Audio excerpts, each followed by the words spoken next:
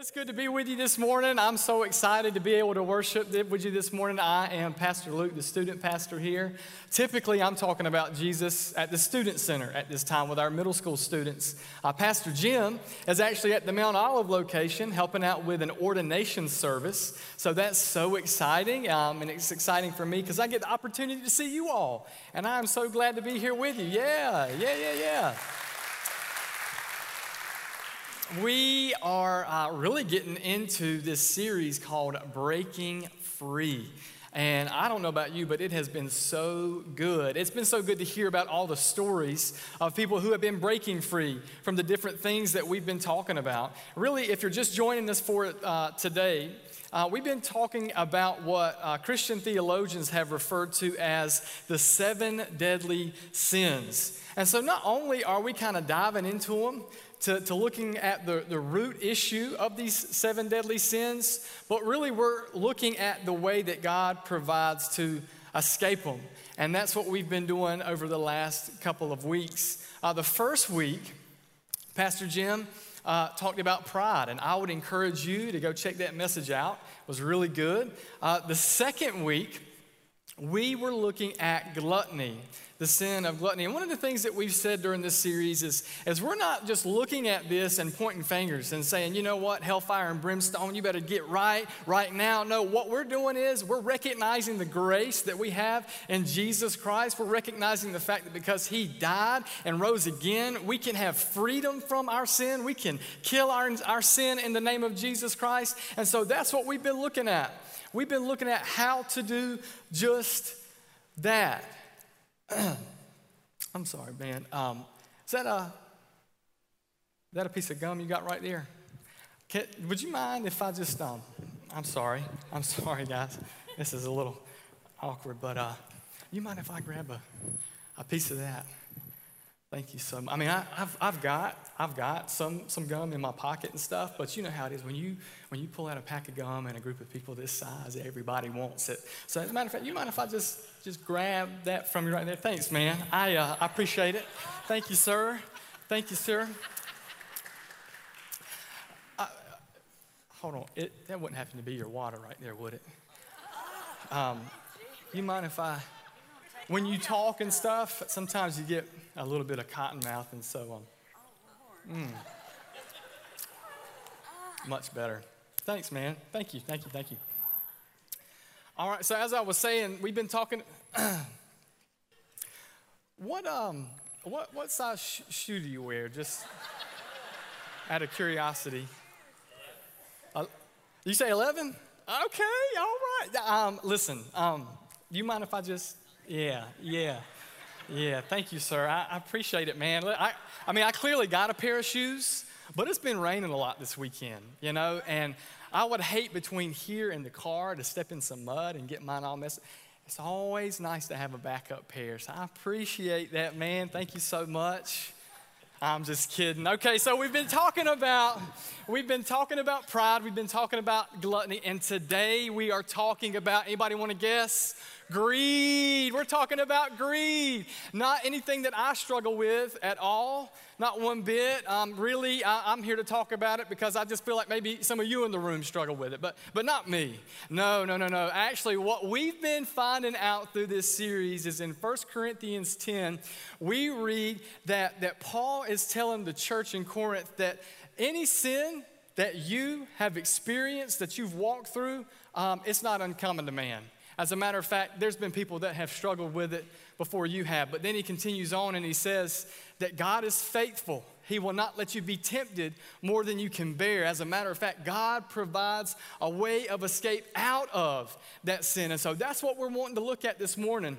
And before we jump into the text, maybe you have an idea of what greed means, but let's look at the definition of it.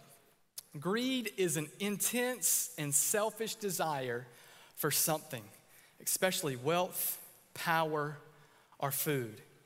And so I want us to look at 1 Timothy 6, 9 through 10 this morning. All right, let's look there. Paul is talking to Timothy.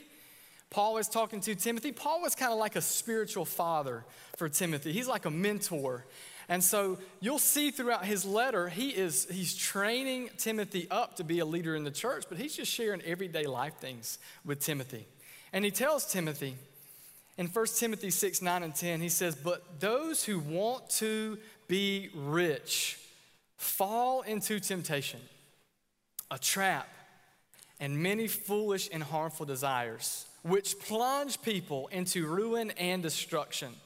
And then he says, for the love of money is a root of all kinds of evil. And by craving it, some have wandered away from the faith and pierced themselves with many, many griefs. As we kind of look at this text and see what God has for us this morning, would you pray with me?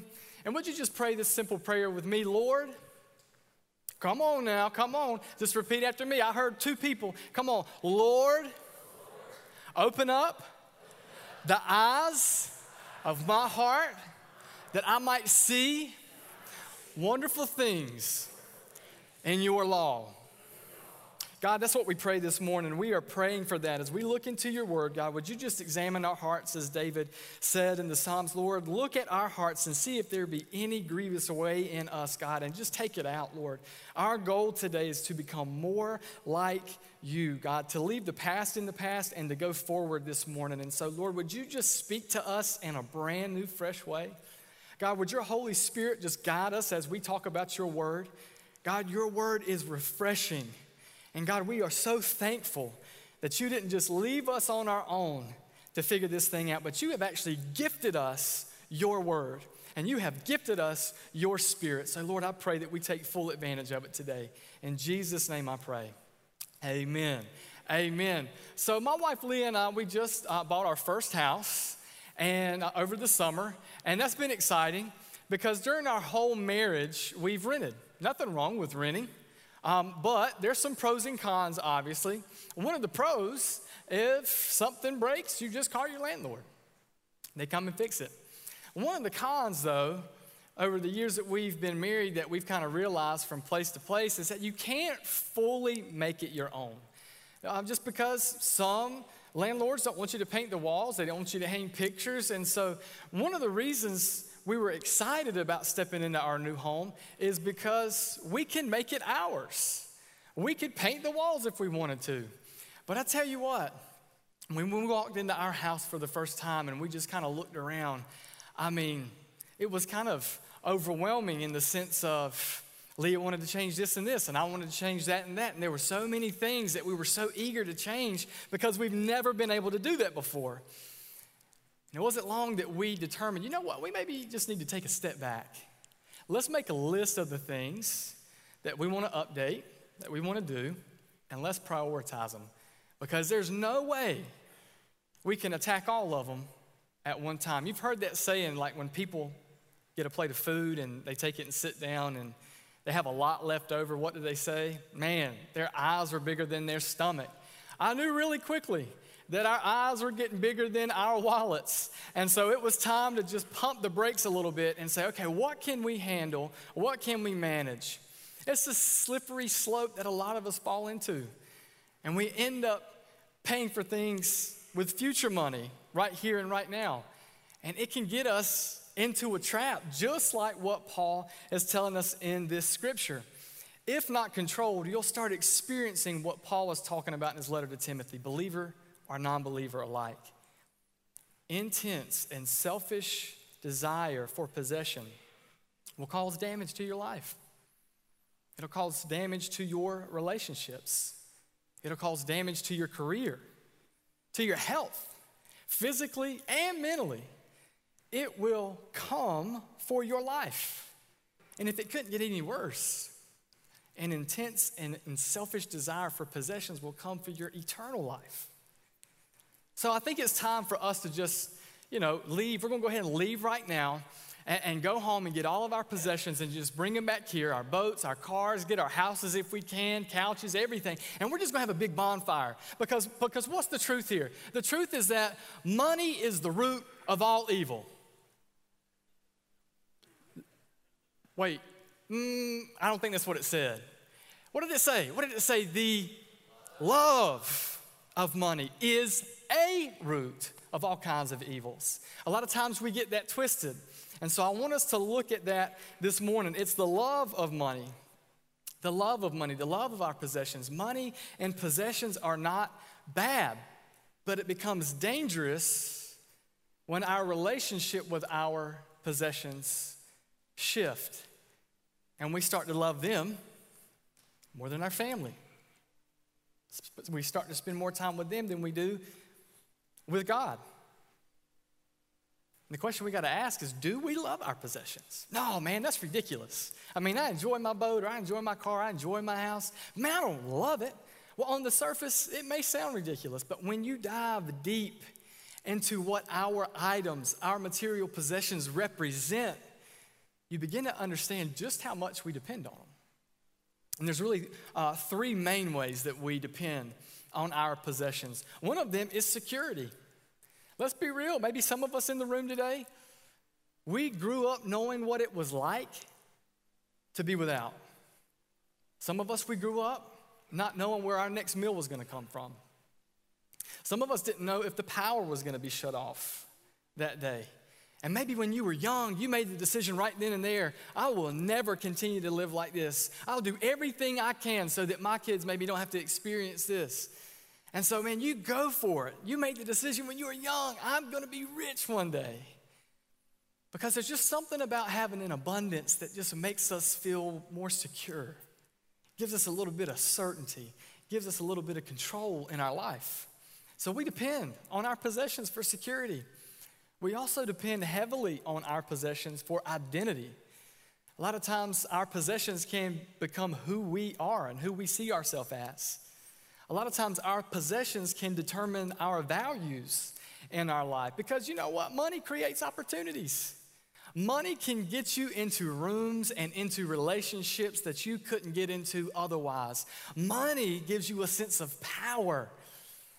And so the more that we have of it, the more important we feel. We get our identity from our possessions if we're not careful. And then finally, we get our happiness from it. I mean, you think about it. When you buy something, you go to the store, you purchase something, you're excited. You're excited to use it. You make that purchase, you put the deposit down for that vacation. Man, you are so excited. And the reason why is there is this chemical in your body that is released when that takes place. It's called dopamine. It's called the pleasure chemical. And pretty much what it says is if you do something in your life that brings you pleasure, that makes you happy, that makes you joy-filled, that it encourages you to do that again. So a lot of times we can depend on our possessions to not only bring us security and identity, but happiness.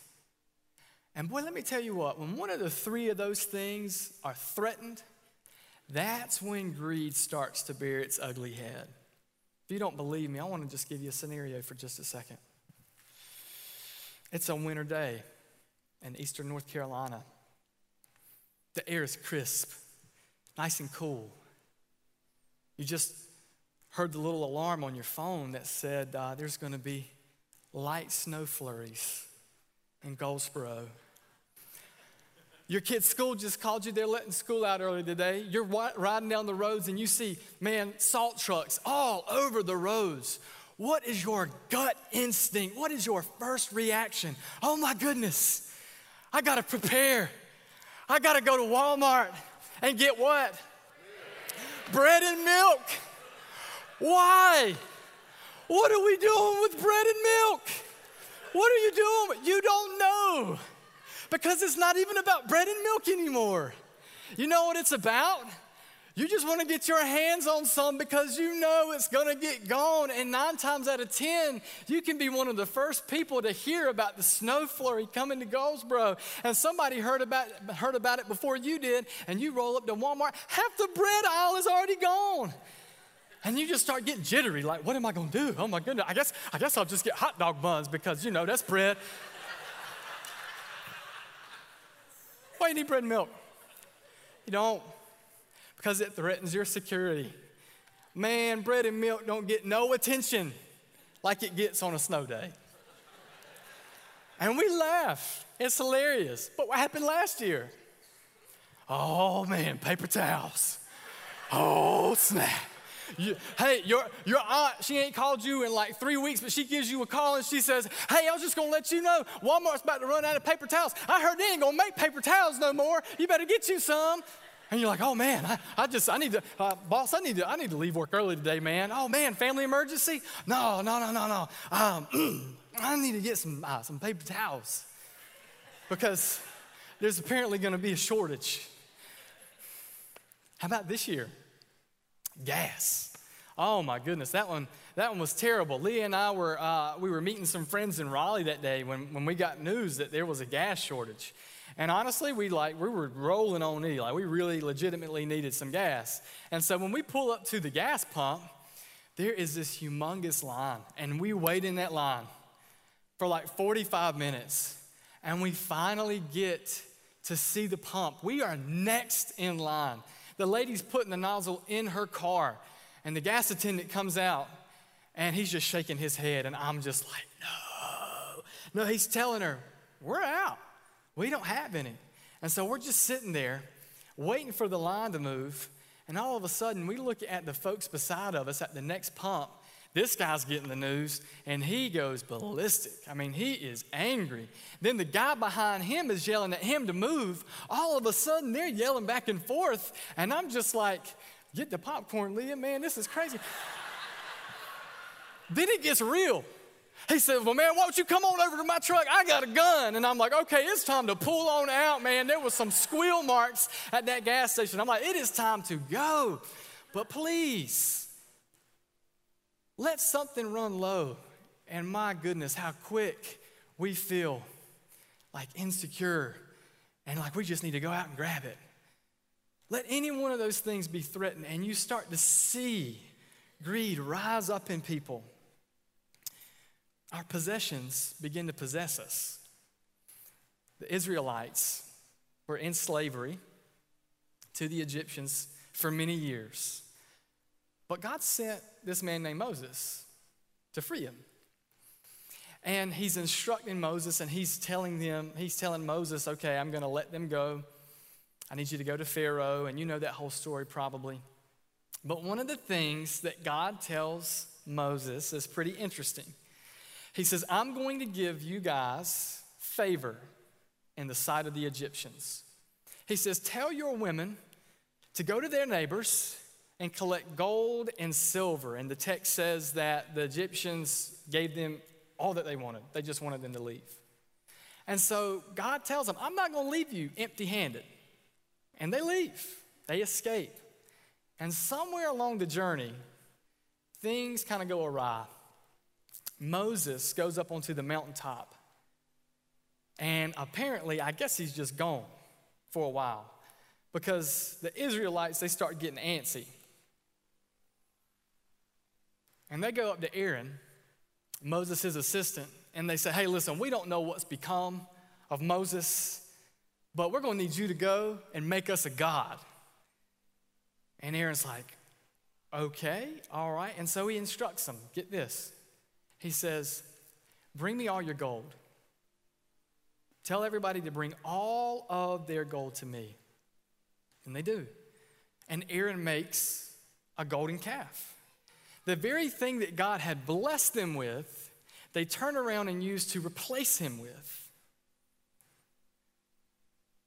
Now, when the Israelites said, we don't know what's become of Moses, you know what they were really saying? We don't know what's become of God. So now, we don't feel like we have our protection. We feel like we don't have any direction. We don't feel like we have any food. We don't feel like we have any stability. What the Israelites thought was a food shortage, a leadership shortage, a security shortage, was really a faith shortage on their part. They didn't believe that God could bring them the contentment that they so craved. And so what did they do? They turned to things that they believed could. And today we might not worship a golden calf, but we worship some green paper sometimes. We might not worship a golden calf, but sometimes we worship our bank accounts. We might not worship and sacrifice to a golden calf, but we worship and sacrifice for our jobs. We might not worship a golden calf, but a lot of times, man, we'll worship our possessions. And like the Israelites, guess what? We will find contentment in those things for a little while. Moses comes down from the mountain. What are the Israelites doing? They have their golden calf. They are singing. They are feasting. They are dancing. They have let their guard down. They feel secure. They have a sense of identity. Oh man, they're feeling really good. This is what I believe Timothy was talking about. See, the Israelites actually believed that they could move on from God. And that's what Paul tells Timothy in his letter. He says, for the love of money is a root of all kinds of evil. And by craving it, some have wandered away from the faith and pierced themselves with many griefs. Some of us in the room today are blinded by the ways that God has blessed us because we're so focused on what we don't have. And then for others of us in the room, our knuckles are white from holding on so tightly to the things that we've acquired that if there was a day that came that we lost it all, we wouldn't even know who we were anymore because our identity is so wrapped up in our things. But can I tell you something? Only Christ can bring the security, the identity, the happiness that your heart desires. Only Christ can do that. Not your riches, not your possessions, not your houses, Christ and Christ alone. I think it's interesting, this question that Jesus asked the disciples in Matthew 6. He says, guys, you've been walking with me for a while now. Why are you so anxious about what you're going to eat, what you're going to drink, what you're going to wear? Don't you know who your daddy is? Don't you know who your father is? Don't you understand that your father, everything you set your eyes on, he owns? Don't you understand that your God is unlimited when it comes to resources? So why in the world are you so anxious about what you're going to wear, eat, and drink? Look at the fields. Aren't they beautiful? Guess who clothed them? God.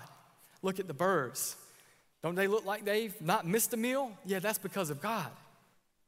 So I'm telling you, if he cares about those things, rest assured that he cares about you. As a matter of fact, instead of trying to seek after riches and material possessions, he says, why don't you do this? Seek first, before any of that stuff, seek first the kingdom of God and his righteousness, and all of these things will be given to you. So that's my prayer today. My prayer is that as a church, we commit to seeking nothing other than God and his kingdom and his righteousness. And so really quick this morning, I just want to share 3 steps to help break free from greed. The very first one is admit that everything you have is borrowed. You can't take none of it with you. You can work your fingers to the bones to collect and gather, but you can't take not one bit of it. I mean, maybe you can pass it on, but you don't own it no more. It's kind of like the son that looked at his father as he was walking out the door. And he says, hey, son, where are you going? He says, I'm running away. I'm tired of having to follow your rules. He said, okay, son. And the son's kind of like shocked, like, you just going to let me do this? The dad looks at him and he says, son, before you go, if you don't mind putting my shirt back in the dresser and my pants back in the dresser. Before you leave, if you don't mind taking my shoes and putting them back in the house, and then you can be on your way. And obviously the son is like, it's one thing to run away. It's a totally different thing to run away naked. So I think I'm going to stay right here. But that's the truth. It's all his. What do we read in 1 Timothy 6, 7, and 8? For we brought nothing into the world, and we can take nothing out. If we have food and clothing, we will be content with these. That's what it says. Can I tell you, I'm preaching to myself this morning? Like I feel it. I feel the cravings and the desires for things, but can I tell you, they're a dead end. We got to admit, we got to recognize and realize that everything we have is borrowed. The second step, don't depend on possessions to provide for you what only God can provide for you. 1 Timothy 6:17, he says, instruct those who are rich, Timothy. Let me stop right there. Did he say condemn those who are rich? No. Because the truth of the matter is, there are people who are rich in this world. I'm looking at them. If we're being honest, all of us in this room are rich compared to the rest of the world. And so I want you to hear me when I say this. He's not condemning them, he's instructing them though. He says, instruct them, those who are rich in this present age, not to be arrogant, or, this is important, to set their hope on the what? Uncertainty of wealth. It's uncertain. You can put your hope there, but just like that, it can be gone tomorrow. He says, instruct them not to put their hope on wealth, which is uncertain, but on God, who richly provides, hear this, church, who richly provides us with all things to enjoy. Who knows better what you enjoy than the one who created you? So why in the world are we trying to find it on our own? He doesn't want to just give you food and take care of you, but I believe God actually enjoys being a father to you and giving you things that you enjoy. Now, I also think that God is wise, and just like he won't give you more temptation than you can bear, he probably won't give you more money than you can bear. Because for some of us, man, we wish we could hit the lottery. We wish we could just fall into $1 million. But man, who knows what would happen if we did. But my point is that God is trying to tell you this morning, I can provide for you if you would just seek after me. So don't depend on possessions to provide for you what only God can provide for you. And that is contentment. Can I tell you something? True and lasting contentment comes through Christ, not currency. And then step 3, be prepared to share. 1 Timothy 6:18 and 19. Continuing this conversation about the rich. He says, instruct them to do what is good, to be rich in good works. You want to be rich? Be rich in good works.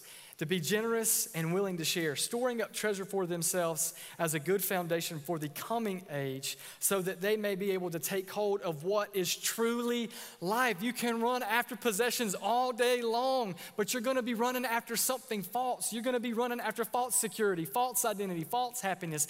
God is saying right here, right now, seek first my kingdom and my righteousness, and you will begin to understand what true life is really all about. Be prepared to share.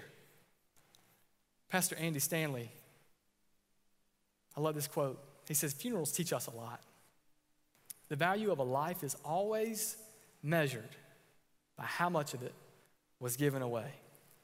When we go to a funeral, we don't celebrate accumulation at funerals. Nope. We celebrate generosity and selflessness. And man, I hate going to funerals because it means you've lost somebody. But can I tell you what? When you go to the funeral of somebody who really, truly loved Jesus and was a follower of Jesus Christ and spent their life living like Jesus, giving, loving, that is one of the most impactful things you can be a part of. I leave sometimes just ready to change the world because of the life that somebody lived. Be prepared to share. Youth ministry continues to surprise me. Just last Sunday, in my middle school boys' bridge group, we got finished up with group, and I had a student, 7th grade, y'all. He had some money in his hand. He said, hey, Pastor Luke, can I give you this? And I was like, why, buddy? He said, it's money for the church. And in my mind, I'm processing, and I'm like, okay, maybe he's like paying for an event or something like that. I said, okay, buddy, well, what's it for? He said, it's for the church. I said, you mean like a tithe? He said, well, yeah. He says, I've been cutting some yards this summer. And he said, well, what I do is I give 10, and then I save 10, and then I live on the rest of it. And I'm like, what? 7th grade? That's crazy. And in my heart's just swelling up because I'm like, if you can get it right now, brother, it'll be so easy for you in the long run. And so I said, no, I don't want to take it. Actually, I want to show you where you can take that. I said, come with me. So we left the student center. We walked over here. We went to the offering box right outside there. And this powerful moment happens where I'm standing there beside him. He said, what do I do now? I said, man, you just grab one of those envelopes. You put your money inside, write your name, write the date, write that it's a tithe, and put the amount, lick that thing, seal it up, put it in the box. Okay. We walked away, and I'm just amazed at the faithfulness of this student because he realizes it's better to give than receive in 7th grade.